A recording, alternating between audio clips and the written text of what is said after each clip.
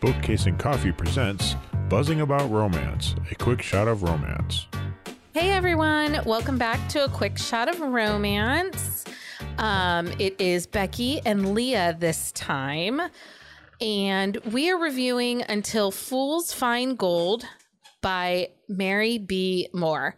I cannot tell you how many times I have changed the title of this because book. You say it wrong almost every time. Every time. But I got it right this time, Until Fools Find Gold. Well, but you're reading off the page, so I hope you get it right. That if we know me, we know that does not guarantee it's going to be read right. This is true. Okay. So the synopsis. Excuse me. Luna. 2 years ago, my dad had packed us up in the middle of the night and we left town. We weren't allowed to contact anyone or look back until now. I'd run away, going back to the only security I ever known with my best friend Levi and his family. Coming home was hard. Although I got to see my best friend again, it also meant seeing the man I'd been in love with since I was 6 years old, Noah Townsend. Working for him brings us into close contact and makes my fraternization with the family members, it is a hard word, of my friend's rule difficult. One trip to Vegas to visit his friend Sven and a lot of alcohol later, I woke up Mrs. Townsend. The problem was I didn't wake up in our hotel room or with him beside me. Noah, don't touch my best friend, my brother told me. It's like being told not to push the button. You bide your time until no one's around and then pounce. Now that Luna was back, I was pushing the damn button and I didn't care what he had to say about it. She's mine to protect, mine to love, just plain mine. My trip to Vegas wasn't for the reasons that I told her it was, and there was little room for things to go wrong. But I woke up the morning after our wedding and she was gone. Luna is my wife, my world, my boom, and I will find her. And this was released April 16th, 2019, so it's a couple years old. The tropes are rescue romance, protector romance, a little bit of an anti-hero, childhood friends, best friend's brother, virgin heroine, small town, slow burn. 55% in, Leah. 55%. Yeah. But it is a virgin trope that's done really well. It is a virgin trope slow burn that's done really well too. I agree with that too. The other thing I'll say is I said it was kind of anti-hero-ish. He definitely is an alpha hero, and that we didn't list there. He is an alpha hero. But it is a virgin trope done really well. Steam level of about a 4. Because once it started, it was all there. Mm-hmm. All there. But you, honestly, you've been on this slow burn kick. I am. I'm in the middle of another one now. But anyway, but I have opinions about slow burns, and we'll have to do an episode about that in the beginning or another time. We shall. The series is Providence Gold Series Book 1. This is a spinoff from the Providence series. Providence.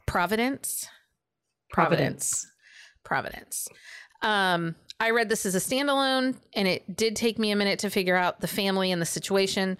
Author doesn't do a ton of world building because of it being a spinoff. Yeah. And this was actually it is also part of Aurora Rose Reynolds' Happily Ever Alpha World. Just this book in the series was part of that world. Yeah. So it does create like a couple moments of, okay, wait, what are they? What is the family business? Because how many in the Providence series, how many books are there? I think there's 6 or 7. Okay. So, I mean, now you're talking book 7, that's potentially book 8. You're not going to spend a lot of time world building. That's a cousin. Like the original series is cousins, but you get the grandfather in all of them. Yeah, he's a hoot. We'll talk about him. Okay, so let's start with Luna. She is our virgin heroine. Things are rough for her. I mean, she does not have a good childhood, period. She didn't, but honestly, like if it wasn't for the Townsends, and she talks about that a lot, like how much of a factor she was in her life, like it would have been a lot worse. Like they were almost her safe place forever. And then when her dad took her, she lost that safety net. Yeah. So Luna's mom dies of a drug overdose off page years previous. She's raised alone by an abusive father. The story, which starts off page before the book even starts. Mm-hmm. The abusive father took her, ran lived a life on the road for the last 4 years, hiding from her father's enemies. And she was not treated well by her father. She's been locked in closets, beaten. Like he starved in some instances. Like he is not a good person at all. Yeah. And we do find, and I don't feel it's spoilery, the father is a drug addict. Like drugs are who he is. And that's part of the upheaval in the running. And that's actually what launches her to escape from her father. She's now 19, 20? I think so. No, it wasn't. Because she left at 20, or she left at 16. Yeah. She's been gone 4 years. So 20, maybe almost 21. What part of what prompted her to leave and finally escape from her father is, one, there was just finally an opportunity to leave. But she becomes aware that her father has used her as collateral to some of the bad people. Basically going to pony up his debts with her body. Yeah. And so she has a chance to escape, and she takes it. Once she is finally free of her father, she calls her best friend Levi to come pick her up. And Levi is Noah's younger brother. Yes. So, and I think in this story, Noah is like 2 years older than they are. I think he's 2 or 3. Yeah. And so let's talk about Noah a little bit. So Noah is this ultra alpha, super possessive, like this is how it's going to be type of guy. But he is also very gentle with Luna. Like he is kind of an ass to his brother about stuff, and he can be like an ass to pretty much everybody. But like when it comes to Luna, he is this marshmallowy guy who would fall at her, like he falls at her feet and does whatever she wants, basically. Yeah, and he's never given up hope in finding Luna. He, throughout the last 4 years, has tried to find her and locate her. It's kind of been a mission for the whole family. Yeah, because when they left, like she disappeared. Like it wasn't one of those cases where she could say goodbye or anything like that. Like she was there one day and gone the next. And this is definitely a found family type situation. Like the Townsends are obviously all related, but once you're into their fold, like they take you in. And so there's some really great moments within the Townsend family that you get to see why Noah is as good of a guy as he is. Well, I have read all the other ones. And that is how they all are with the women in their life. Like they are fierce and they are possessive, but not in a bad way, but they are marshmallowy with the women that they love and care about, but then they are fiercely protective of them. And it goes for everybody in the family too. Like if you read it, Levi is fiercely protective of Luna and wants to protect her from everything and everybody, including Noah, because he doesn't want her to ever feel hurt or be upset. But he loves her like a sister and like has pulled her in to their family and never wants her to go away again. So the Townsend family, a little background on them. Their money comes from oil. The story does take place in Texas. It took me several chapters to figure out where the story takes place. Again, because the author didn't do a ton of world building in the book. Mr. and Mrs. Townsend, Noah's parents, they consider Luna one of theirs. They care for her deeply. And you really get this great sense. There's an exchange between Luna and Noah's mom over funfetti cake. Well, the funfetti cake is like, it's kind of a big deal in the story, which it seems very silly because like this random cake is such an emotional like connection for them. But it is one of those things where like the funfetti cake it's a big deal for everybody. Yeah, it was such a light moment, a moment of levity within this story that has some pretty big topics in it. It does. So, and then Noah is one of 5 children. So we get to meet his brother Levi, who is Luna's best friend. Yes. And we have Archer, and then Tate, and the only girl, Ariana. Yes. But then we also, like, Luna has a brother also who is Maddox, but he is her half brother, and they have lost touch because of this whole situation also. But Maddox also has been searching for her and trying to figure out what has happened to her, and he hasn't been able to find her either. And it's funny because they portray Maddox as this very kind of marshmallowy guy, but he's also very scary because he's big. Like, he's a big dude, like huge, and doesn't get mad. But when he's angry, he also works in law enforcement. Mm-hmm. And it took me a minute to realize, like, okay, well, did he get left behind when they ran 4 years ago?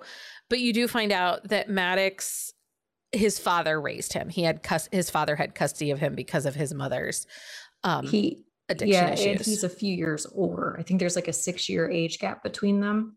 It's fairly large. Yeah. We also meet Noah's friend Sven. I don't know if Sven and his wife had a book of their own at some point. Sven is Assumption Sven. Oh, I totally missed that. He's Underground King Sven. How did I miss that? I love that series, but I didn't put 2 and 2 together. He is Underground King Sven. Oh my gosh. Okay, we're talking about the Aurora Rose Reynolds, the Underground King series, which we love. And Leah and I are hoping to do one of those books for an upcoming quick shot of romance. We might do Sven's, actually. I think we're going to have to do Sven's because I totally missed that. But it makes all these things are now so much clearer because the interactions between them were so great. And he talks about the clubs he used to own. And I'm like, I feel like I should know about these clubs. Yes. Yeah. So then I was worried I had book amnesia. You did not have book amnesia. You just did everything not make together. The connection. I didn't. Oh my God, I should have asked you. So the part in Vegas. Now people know, like, they get that natural reaction of like, ooh, I know what's going on. Yes. So the part in Vegas. So the way the synopsis reads is it makes you think that, like, he kind of tricks her into going to Vegas to marry him. But that's not the case. She totally knew about it. She agreed to the plan. Mm-hmm. Like, she agreed. They had hooked up. She totally agreed that she felt like it was good for them to quietly go and get married. Mm-hmm. Not to get kidnapped by her father's evildoers, but to go and get married to Noah. So that was a little, like, misleading in the synopsis because I kind of was waiting throughout for, like, some kind of, drunken wedding thing, but they totally knew what they were doing. Mm-hmm. So I just thought that was kind of, interesting. Okay. And note for our friends who are our epilogue people. Yes. So I'm speaking to you, Lindsay and Carolina. There are too many epilogues in this book. There are a lot. I agree. I liked them, but they weren't needed. Like 1 or 2. And certainly not the last one. No. And it kind of annoyed me. At that point, I'm just like, I liked this story, but now these epilogues are annoying. Yeah. So that's my thought on those. Okay, Leah, let's ask our questions. Did you like this book? Yes, I loved this book, actually. It was super engaging, great characters, some funny moments, but there was a serious dark edge to the story. And I liked that. And it was good and sexy. Did you like this book? I love this book, but Mary B. Moore is one of my absolute favorite authors to read because she has this way of making these characters do absolutely ridiculous, over the top things, but still have that serious, like, undertone to it. And it just works really well with the way that she writes. So who would typically like this book?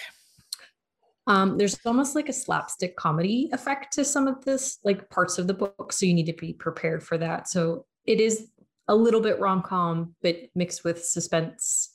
And but not all of them are slow burns. So don't think to me, it definitely, I would classify this as a dark rom-com.